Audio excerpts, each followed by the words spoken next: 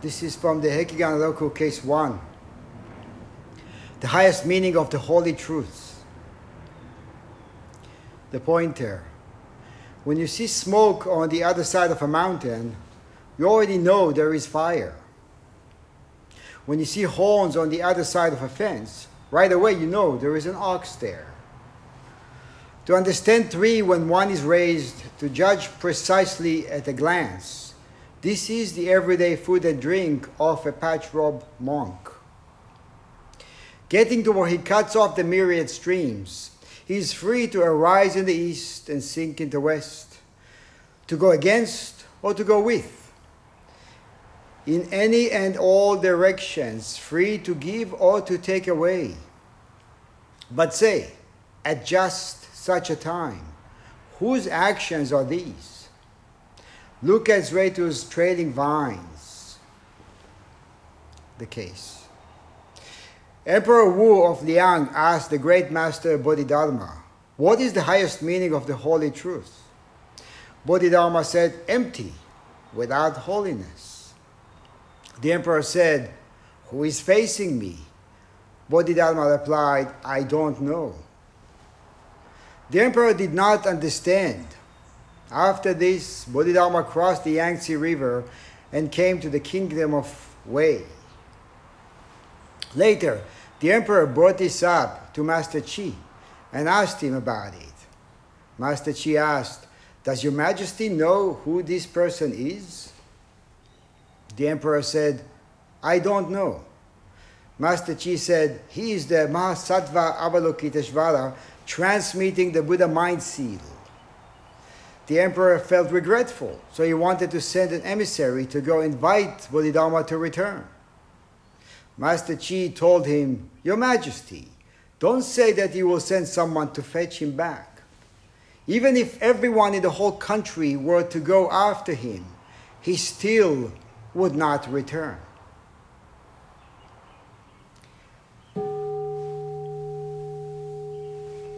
There is a verse. The verse, the holy truths are empty. Who is facing me? How could he avoid the growth of a thicket of brambles? Wu goes on vainly reflecting back. Give up recollection. Is there any patriarch here? Call him here to wash this old monk's feet.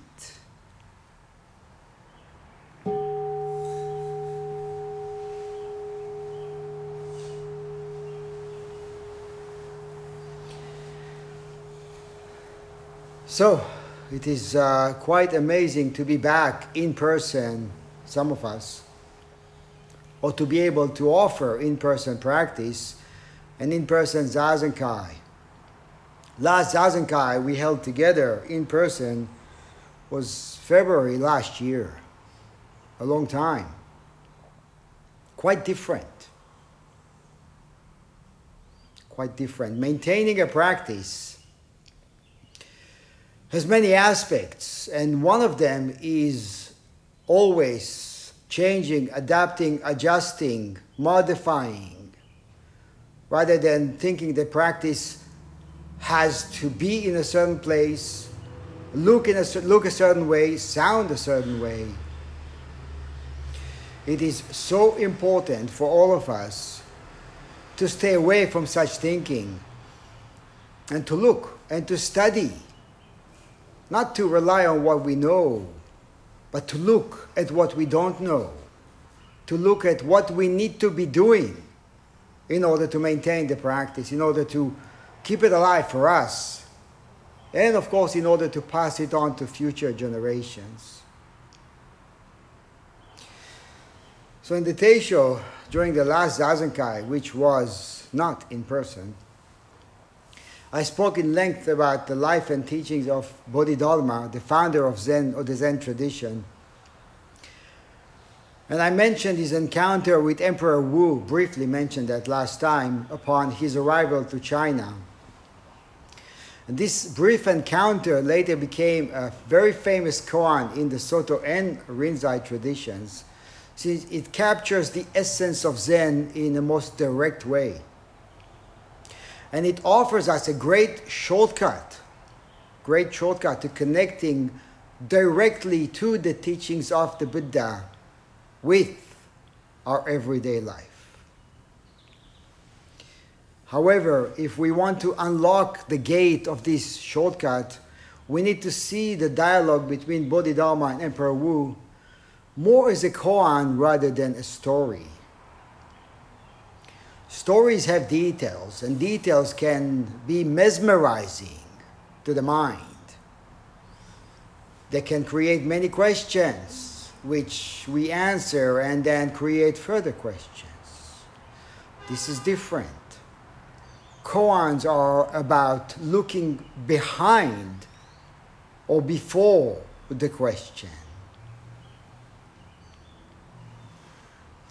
So looking at the story and asking whether or not it happened is not relevant to what this is teaching.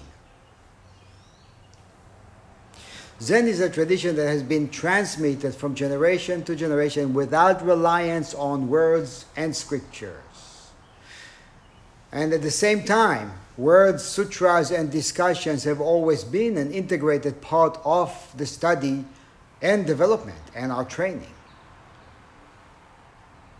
So if it is a transmission outside words and scriptures, as Bodhidharma said, then why are there so many words? Why is there so much literature? Why are we reading so much, chanting so much? Then the answer to this lies in the way we are seeing, or we have to look at the way we are seeing and not in what is being seen. In the way we are hearing and not in that which is hearing what is being heard. For example, we're all here, we're all hearing the same thing, seeing the same thing, yet each of us has very different interpretations or inner dialogues about what you see, what you hear.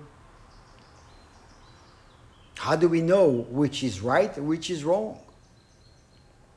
You have 15 people, you have 15 different versions of a teisho, of a sight, of a sound, or whatever it is. How do we know?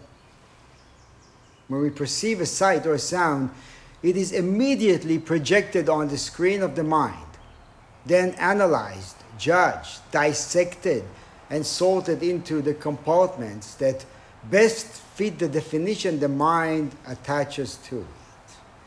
Kind of like an automatic sorting machine at the post office. And this process happens so quickly that there is almost no gap between the incoming stimulation and the label or interpretations the mind slaps on it. And this automatic process creates a huge gap between naked reality as it is and the way it is being perceived by our mind. It means that when we encounter something, a person, a bird, a situation, for a split second, we are actually fully engaged. For a split second. But in a flash, we are no longer seeing what is in front of us and become engaged in an inner dialogue that seems very real. In fact, it seems a lot more real than what we're hearing right now outside. Not just seems real, it becomes a lot more interesting for us. Of course, it gets very dicey when two people communicate with each other, and each of them is more attentive to the conceptual version of the other person or what the other person is saying rather than the other person, or rather than where the words come from. And it makes it extremely challenging to listen wholeheartedly and to truly connect. We think we know what we hear. This is the crux of it. We think we know. We think. That's why we think we know.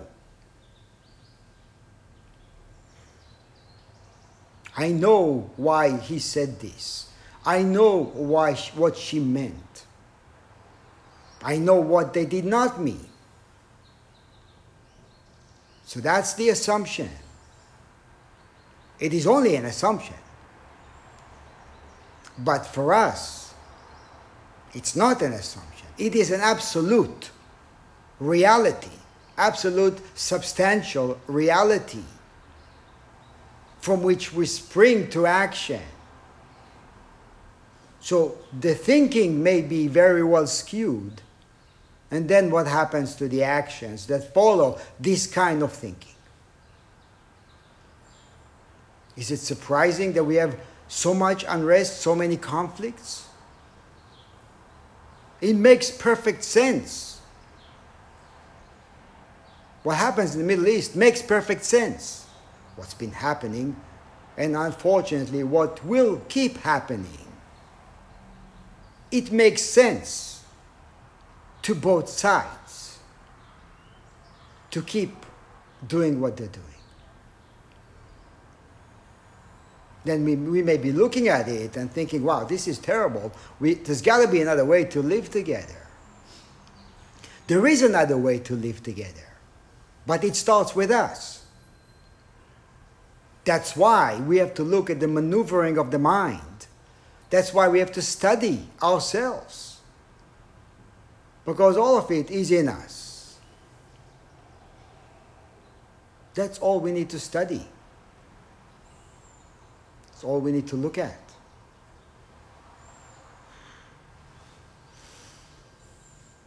The thinking mind interacts with the world while operating in what we may call the realm of knowing. And it keeps creating more known. It is logical, it is organized, and it can be very useful. But when we are misaligned, or when misalignment arises, then there begins the issues. There begins all the problems and conflict. And the misalignment means misalignment with reality. Or we can say we have to know how to use the mind.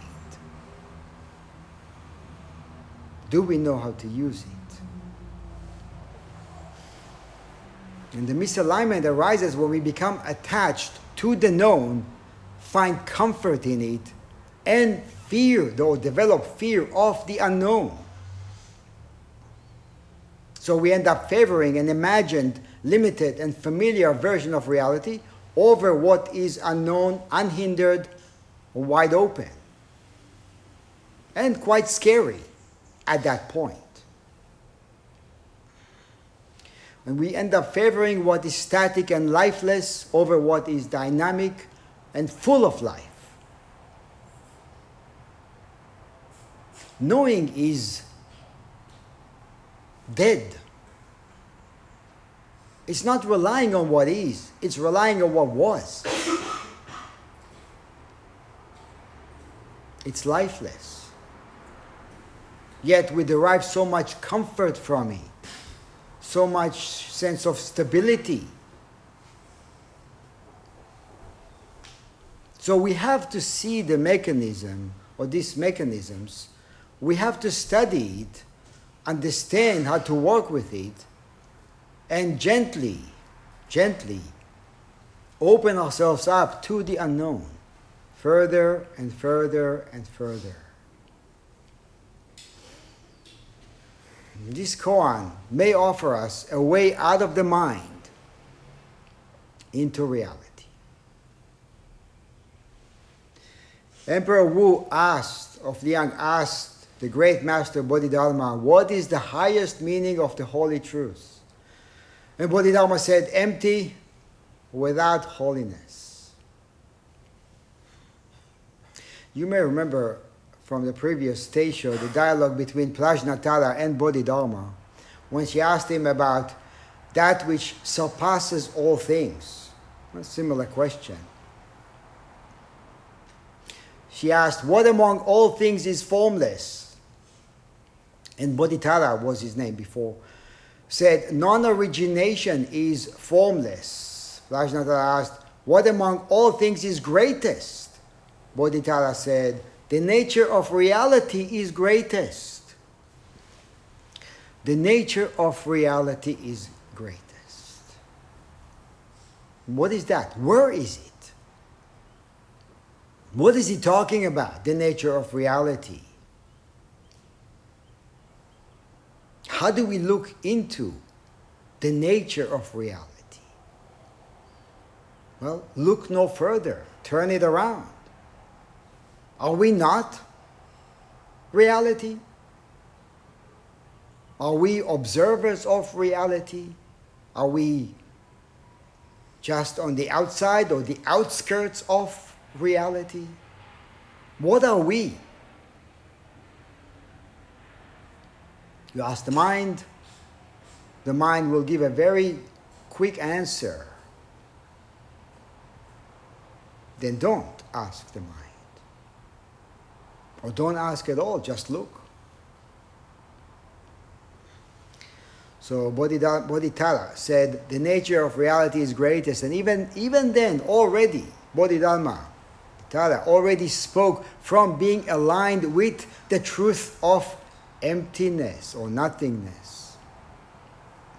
And so it was clear to him that the true nature of reality surpasses anything we can think of, speak about, or create. He was already aware of the true freedom that comes from embracing, not knowing.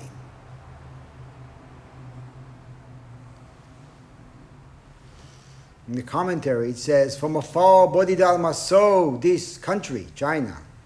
He saw that this country had people capable of the great vehicle.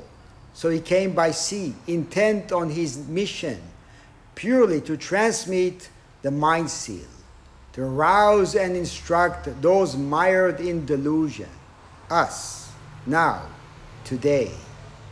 Without establishing written words, he pointed directly to the human mind for them to see nature and fulfill Buddhahood. If you can see this way, then you will have your share of freedom. Never again will you be turned around pursuing words, and everything will be completely revealed. Thereafter, you will be able to converse with Emperor Wu, and you will naturally be able to see how the second patriarch's mind was pacified. That's talking about Huike. Different koan, or from a different koan.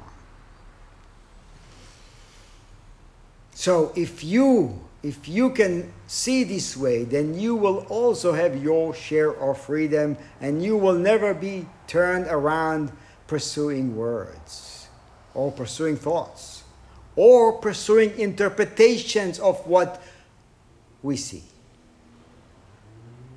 Because that's what we pursue. That's what we become enamored by. Passing thoughts. Arising, vanishing, again and again and again.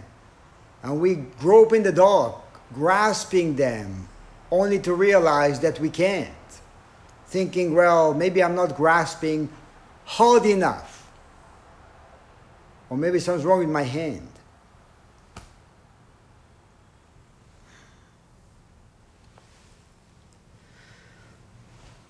So Buddhism, just a bit of background, arrived to China around the 2nd, 3rd century.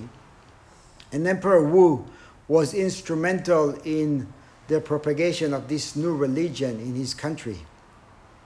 He helped in the establishment of monasteries, supported the practice, and facilitated many Buddhist ordinations.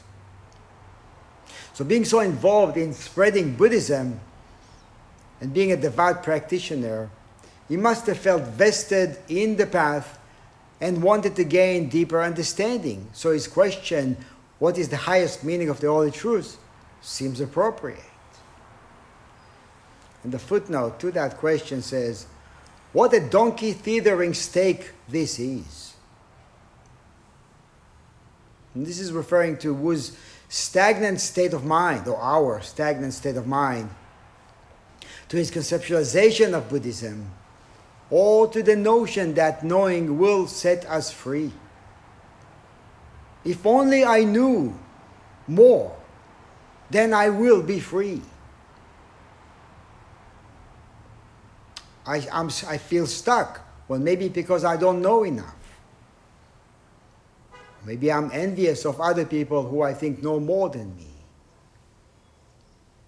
If only I would know. So the notion of knowing, or the knowing will set us free. Our fixation on a self, and attachments to ideas are essentially the donkey tethering stake that holds us back from directly experiencing reality. What is that stake made of? What is holding us back?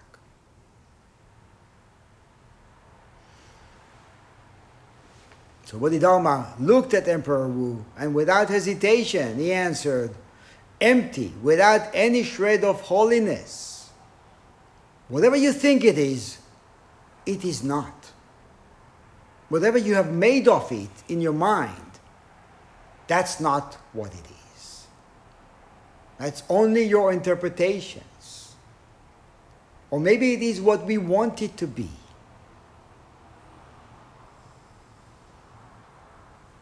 So there comes Bodhidharma and shatters it. Pulls the rug under our feet. Telling us to look again. Telling us to open the eye. So he says empty, without any holiness. Maybe he crushed Wu's ideas about Buddhism. Maybe even made him feel regretful for putting all the efforts and financial resources of his country into promoting this practice. There's nothing about it. What have I done with all this? All my money, all my efforts, all the time I spent. Maybe it was all in vain. Maybe it was all for nothing. Maybe it was all for nothing. Wouldn't that be amazing? If at the end we realize all our efforts are for nothing.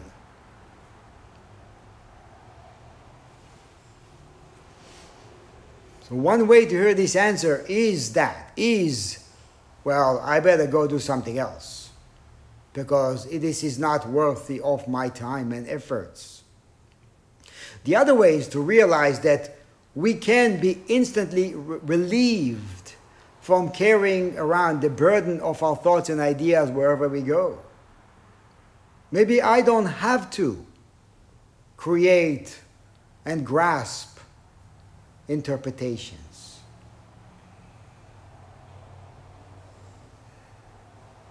Maybe it's not what I think it is. And maybe that's a relief. Hakuin said, commenting on this, saying, the holy truths are empty.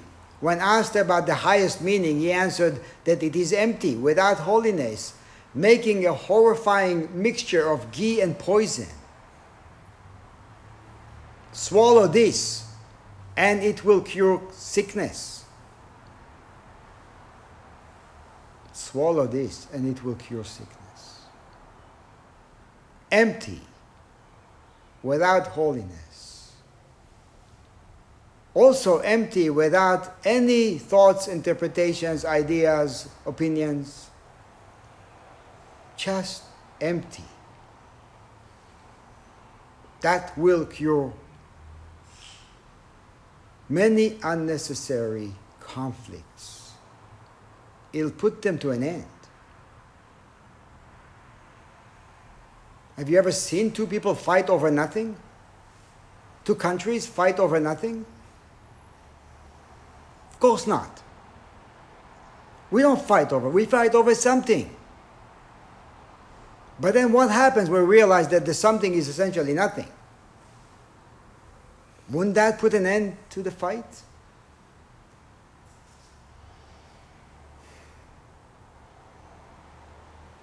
We make something out of nothing as human beings. And our practice is to make nothing out of something. Or realize the nothingness in the somethingness. Hearing the word emptiness from the realm of thought can be terrifying, as Hakuin says. Hearing it with the entire body is healing and deeply liberating. How did Emperor Wu hear this? Now we have to keep in mind Emperor Wu was a devout practitioner who was quite vested in the tradition.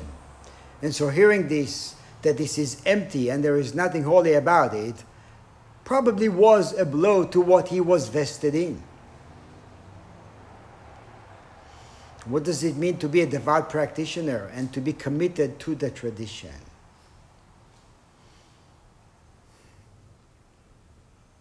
What does it mean to be vested in something?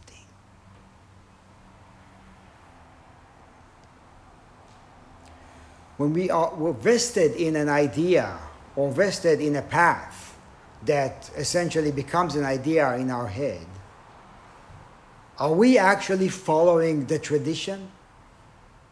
Are we actually following a path?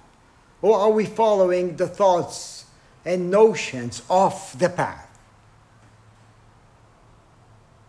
And then someone comes and says, look at the path and look at what you are doing to cover it up. How would you feel if somebody takes away all your thoughts, all your ideas about Zen, and will ask you, now begin again. Can you begin again? For now, maybe you can really begin.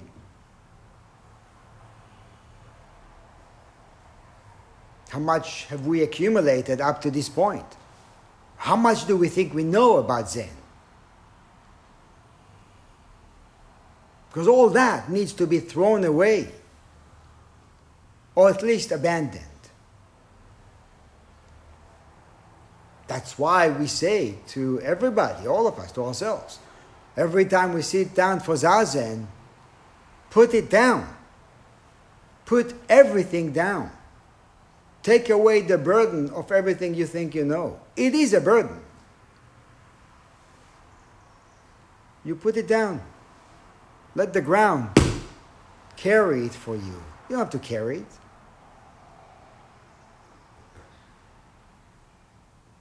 And when you put it down, it doesn't cover anything.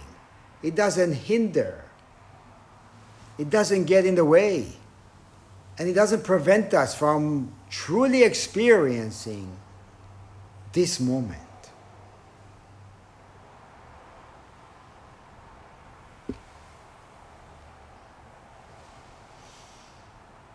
Bodhidharma said, to find the Buddha, you have to see your nature, or the nature of reality, which is the same.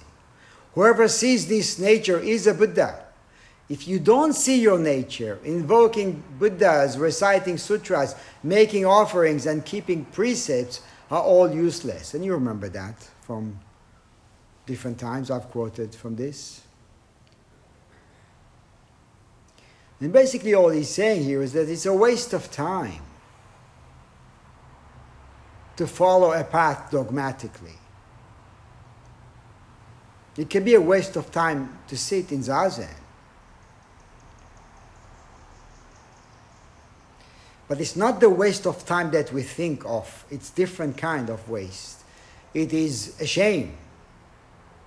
Because if we are reciting with this mindset, then we are doing everything else with that same mindset. Which means we are surrounding ourselves with high walls of what we think we know. Being imprisoned by our own accumulated knowledge. Thinking that the walls of our knowledge will protect us. They don't. They can't. There's no need to.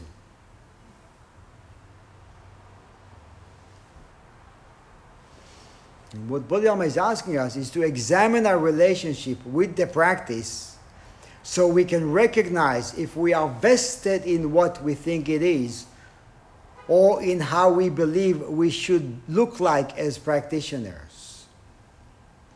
Whether it's zazen, chanting, bowing, offering incense, all of it can be useless if we do it all for the sake of becoming enlightened or accumulating merits or arriving elsewhere.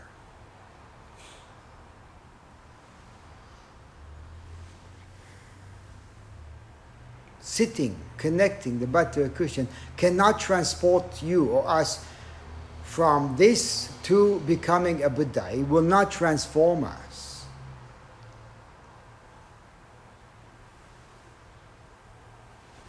In fact, to be vested in becoming a Buddha is to reject the Buddha. To be vested in later is to reject the living reality of our existence.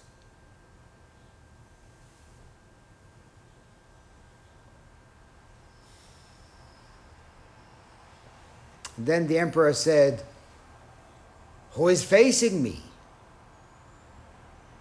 And Bodhidharma replied, "I don't know." So first, emperor heard that the highest meaning of the holy truth is empty and is devoid of any holiness.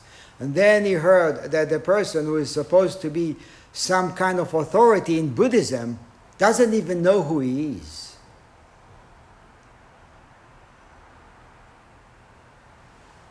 What does it mean to not know?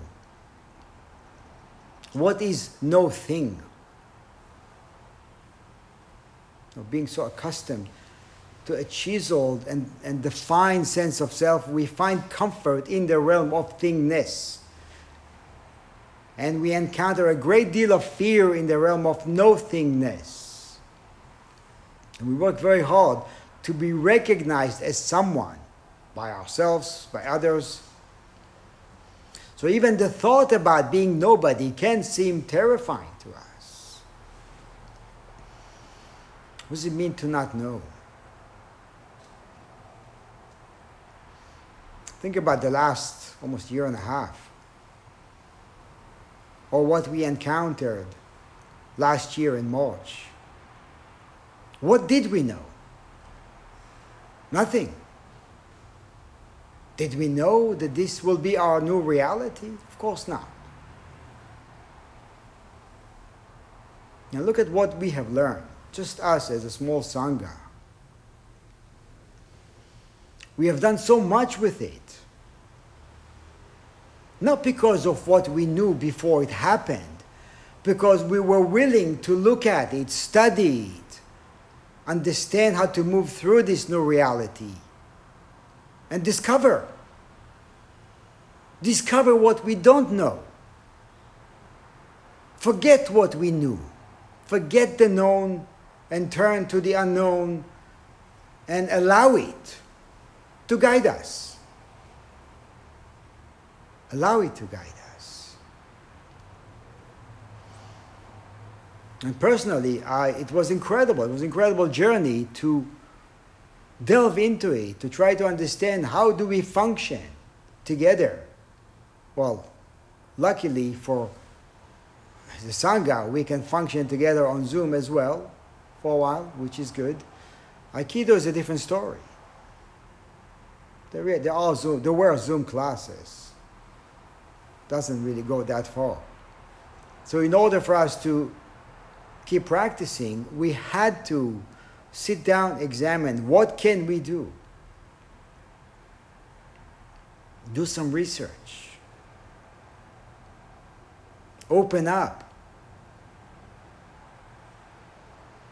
And we did it. And it was incredible. That's moment by moment. Life, it's always fresh. Only if we are willing to put away or to put aside, relying on what we know, or giving so much importance to what we know, then we can learn. We can learn until the last breath of our life. We can learn.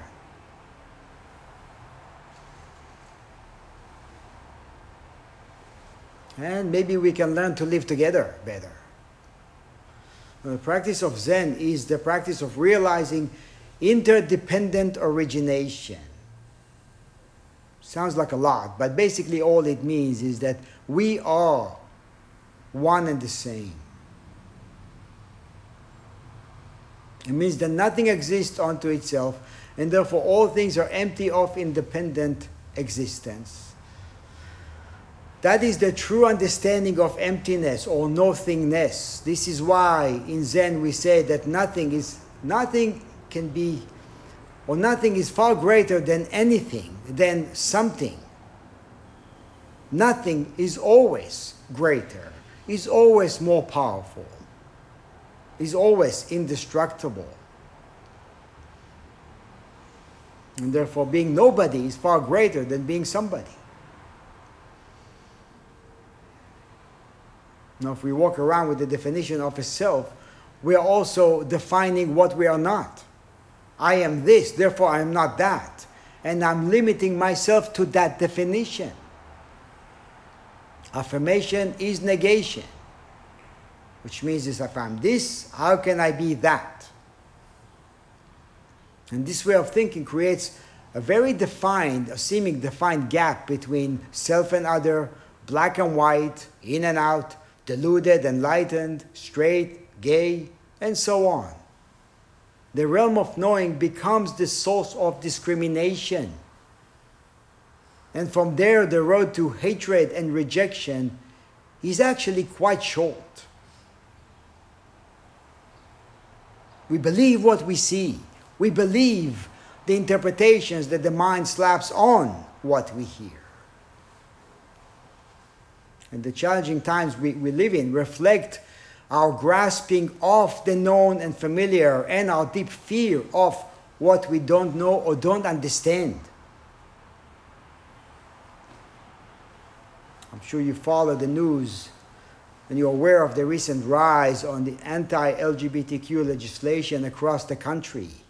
They're freaking out. And that's what it is, they're freaking out of people. Not knowing what to do. Wanting to grasp for dear life on the known. This is our madness in real time. And here's a short paragraph from an article I read, I think it was a week or two ago.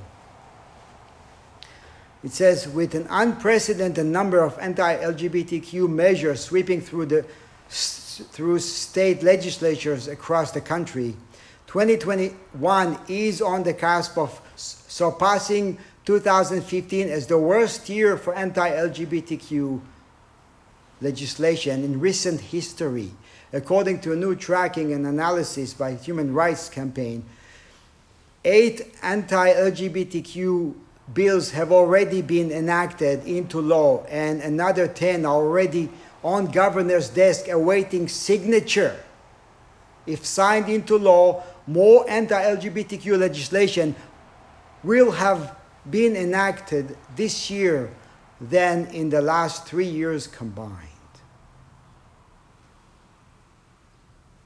Are we hearing it?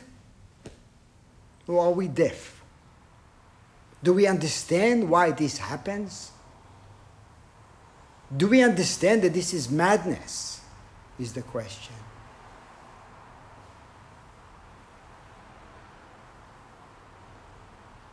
The road from this to killing each other is not as far as we think it is.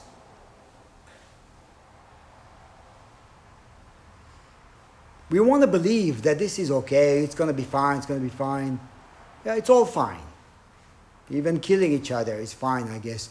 But we have to see it. We have to understand the danger of knowing. It is dangerous for us as human beings. We think that if we don't understand something, or if that thing doesn't look like me, then it should be rejected, shunned, pushed away. That's how we think. because we don't know what to do with the unknown.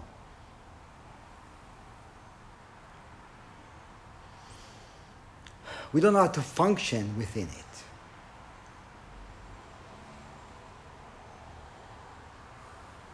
If we're looking for reasons to keep practice alive, let that be the reason. Why it is so important to bring some sanity to this madness.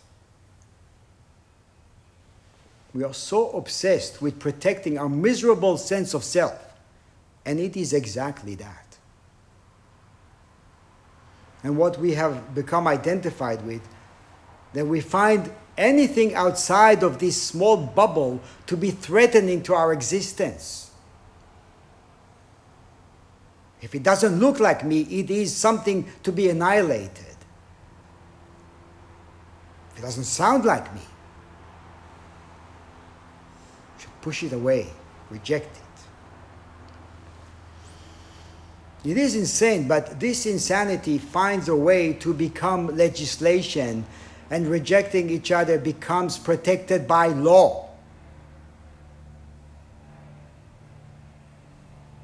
People feel justified to reject. All we have to do is pass the legislation and give green light to hatred. Why not?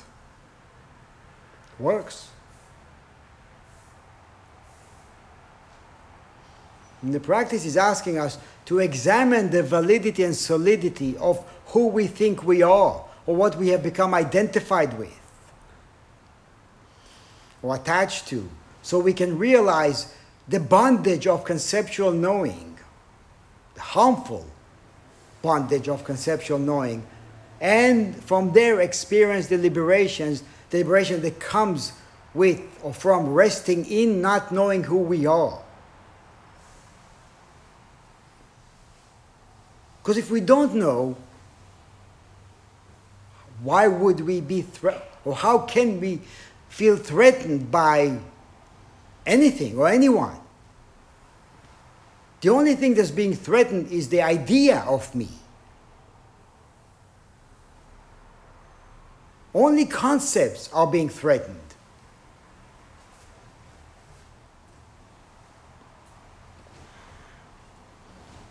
In Being Upright, Reb Anderson writes, if you study the self and clearly see that it is nothing more than a word, you will see that it lacks an independent self-nature. You will see. With this insight, selfish motives are exposed and dropped. This legislation is selfish, is fueled by selfish motives. We have to connect the dots between our practice and the madness in our country and around the world. And then he says, in the realm of Dharma, ignoring the dependent core rising of self, or interdependent origination, is the equivalent of original sin.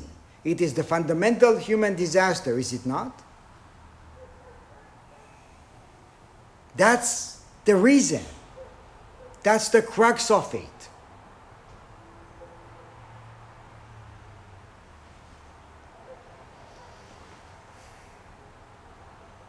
There's a sad irony about our obsession with holding on to a separate sense of self is that as hard as we try to protect it, at the end, it doesn't work. It doesn't work. I protect me and my kind. Well, guess what? You are disintegrating. You can't protect it. You will die.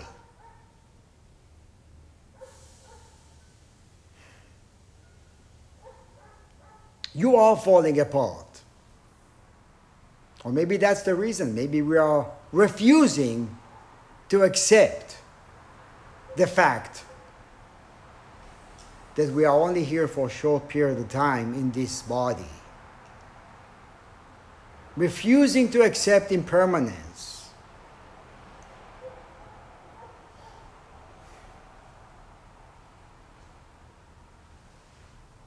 Ignoring our interdependent origination will not conquer impermanence.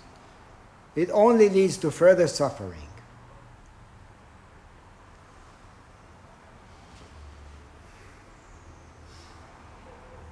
In the introduction it says, when you see smoke on the other side of the mountain, you already know there is fire. When you see horns on the other side of a fence, right away you know there is an ox there. To understand three when one is raised, to judge precisely at a glance. This is the everyday food and drink of a patch-robed monk.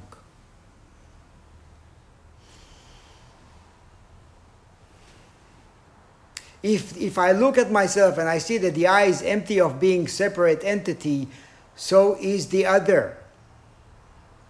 If the holy truth is empty of separate existence, so am I. Wherever we look, if we observe, if we truly observe intently, we will arrive at the same conclusion. Nothing exists unto itself. Everything affects everything. When one corner is raised, the other three corners are instantly realized. If we want to put an end to the madness, we have to turn it around and examine the root of madness. The root of madness is in us. And when we arrive at that, we find the cure.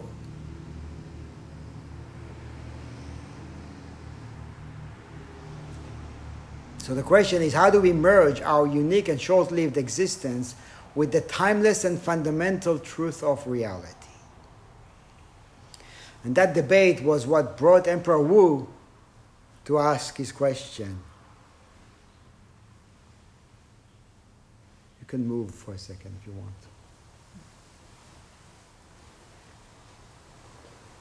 I forget there's tea here.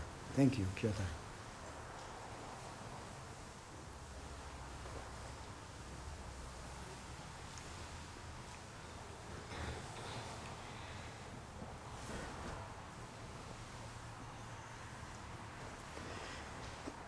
In the commentary it says, Emperor Wu held discussions with Dharma Master Lu Yue and Ma Sattva Fu and Prince Chao Ming about the two truths, the real and the conventional. As it says in the teachings, by the real truth we understand that it is not existent. By the conventional truth we understand that it is not non-existent. That the real truth and the conventional truth are not two, is the highest meaning of the holy truths. This is the most esoteric, most abstruse point of the doctrinal schools. Hence, the emperor picked out this ultimate paradigm to ask Bodhidharma. What is the highest meaning of the holy truth? Bodhidharma answered, empty without holiness. So that the real truth and the conventional truth are not two. This is the highest meaning of the holy truth. And that is the ultimate. To merge the conventional reality with the fundamental reality, with the ultimate. Nan Quan, famous Chinese Zen master, Joshu's teacher, said, knowing is delusion, not knowing is blank consciousness. And the key lies in knowing that does not know itself. Or in other words, to not create anything to not create a person from the known. If we don't create a person from the known, then there's nobody there to protect. There's nobody there to create a wall or to build a wall between self and other. And then the known can be helpful.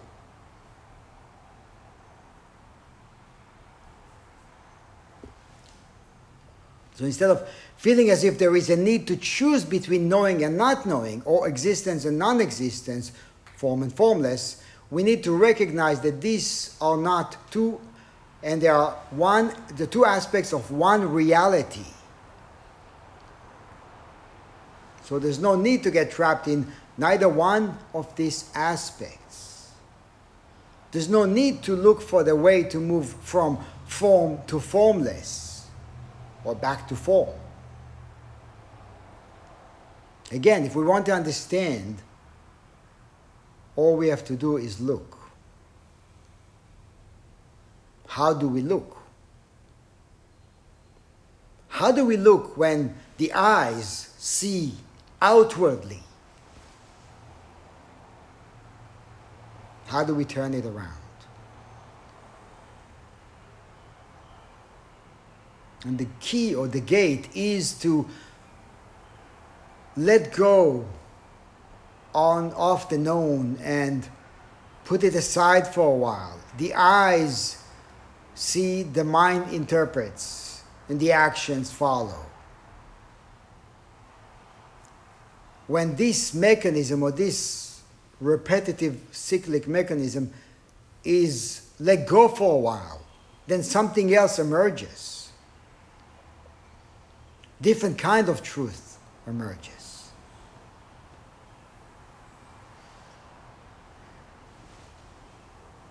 We say differentiation without equality is wrong differentiation. Equality without differentiation is wrong equality. If all we see is that we are one, without realizing that we're also different, there is a problem with that. If all we see is that we are different without realizing that we are one, there is a problem with that too. The conventional and the essential are inseparable, even when it feels as if there is a gap or they are separated. We are always unified, even when we feel disconnected and alienated.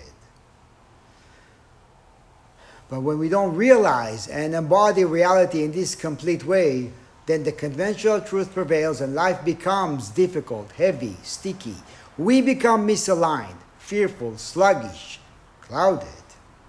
And because a great deal of suffering through harmful actions that originate in a discriminating consciousness. That's all we see, that's all there is. That leads to madness. On the other side of that, when the conventional and the essential, the holy and the mundane, the one and the many are experienced as one seamless reality, then what is rigid becomes fluid. Fear gives way to trust. Discrimination changes into acceptance. Intolerance, hatred is transformed to love.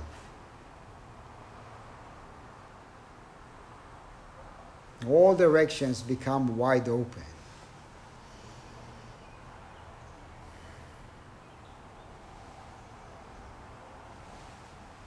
So the second part of the Quran says, later the emperor brought this up to Master Chi and asked him about it. Master Chi asked, "Does your majesty know who this man is?" The emperor said, "I don't know." Master Chi said, "This is the Mahasattva Avalokiteshvara transmitting the Buddha mind seal." So when Emperor Wu asked Bodhidharma, "Who are you?" Bodhidharma said, "I don't know." When Master Chi asked Wu if he knew who this person was, he also said, "I don't know." They both gave the same answer. Is it the same or is it different? When I don't know but I believe that I need to know, I may feel confused, lost, regretful, stuck, unworthy, limited, powerless. When I don't know comes from a sense of interconnectedness and a realization that it is essentially unknowable, then the need to know drops away and the great vastness becomes our playground, leaving us with a sense of great ease and incredible power. Incredible power to love.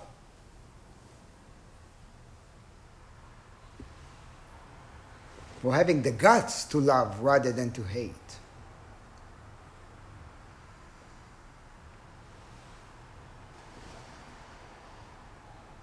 When we know, we are limited to what we know. When we don't know, we are instantly expanding to include the entire universe.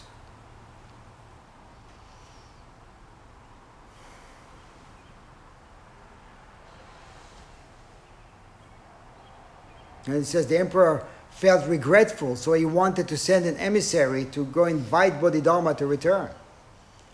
And Master Chi told him, "Your Majesty, don't say that you will send someone to fetch him. Even if everyone in the whole country were to go after him, he still would not return."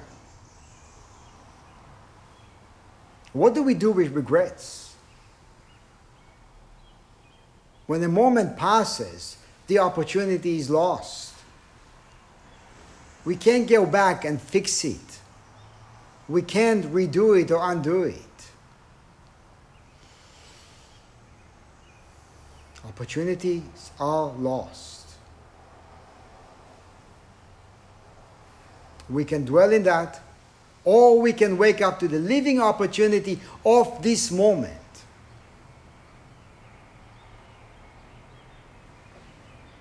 And of course, there's also the fundamental point which Bodhidharma expressed through his embodiment, and Emperor Wu totally missed.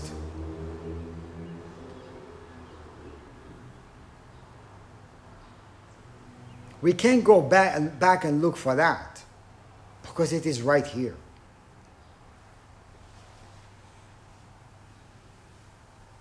So never mind what we have done. Never mind the chaos we have created.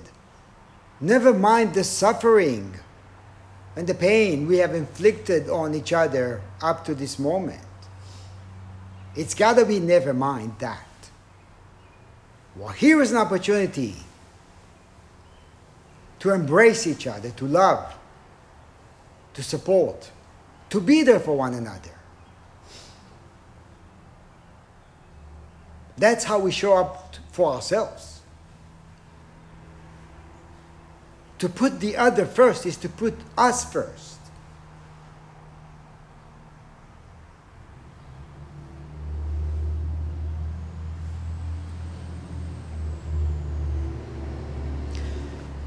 So Bodhidharma crossed the Yangtze River and disappeared.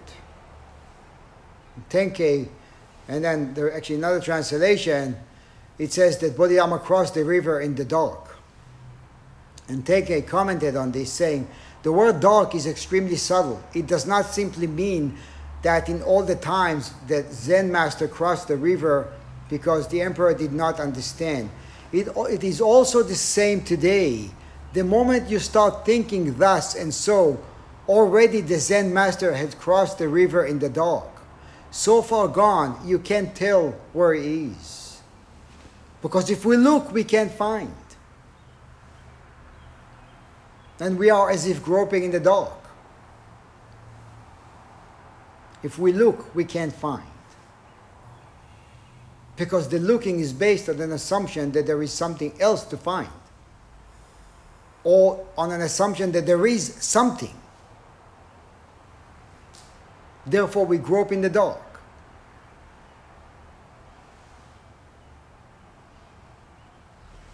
After Bodhidharma's death, Emperor Wu mourned and personally wrote an inscription for his monument. And it read, "Alas, I saw him without seeing him. I met him without meeting him. I encountered him without encountering him." How relevant is that for us? We look without looking. We see without seeing, because all we see is what we bring with us. All we see is the known that comes with us to the moment we encounter something. How can we see what we encounter? How can we have a dialogue with anybody? We're not even seeing each other. We're only seeing labels, concepts. Then he says, "Now as before, I regret this deeply." He further eulogized him by saying, "If your mind exists, you are stuck in the mundane for eternity. If your mind does not exist, you experience wondrous enlightenment instantly."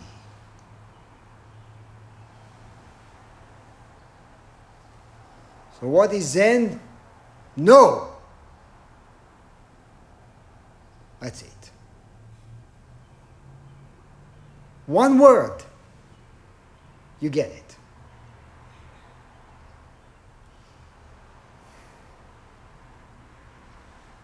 The holy truths are empty. How can you discern the point? Who is facing me? Again he said, I don't know. Henceforth he secretly crossed the river. How could he avoid the growth of a thicket of brambles? Can we avoid? Can we avoid creating or meeting complications? Though everyone in the whole country goes after him, he will not return. Wu goes on vainly reflecting back. And then it says, give up recollection. What limit is there to the pure wind circling the earth? Please, let go. Let go of anything that crosses the mind. Any thought, any interpretation. As soon as it arises, relinquish, drop it. Because there is no limit to the pure wind circling the earth.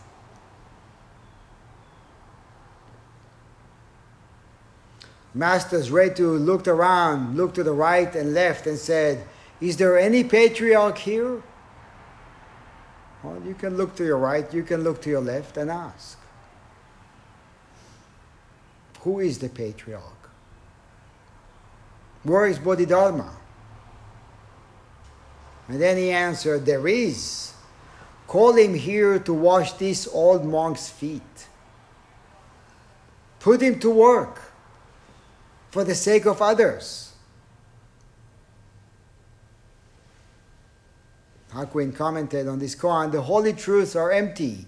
When asked about the highest meaning, he says, empty, without holiness. And again, this is worth mentioning. Making this mixture of ghee and poison, swallow this and it will cure sickness. So where is Bodhidharma right now?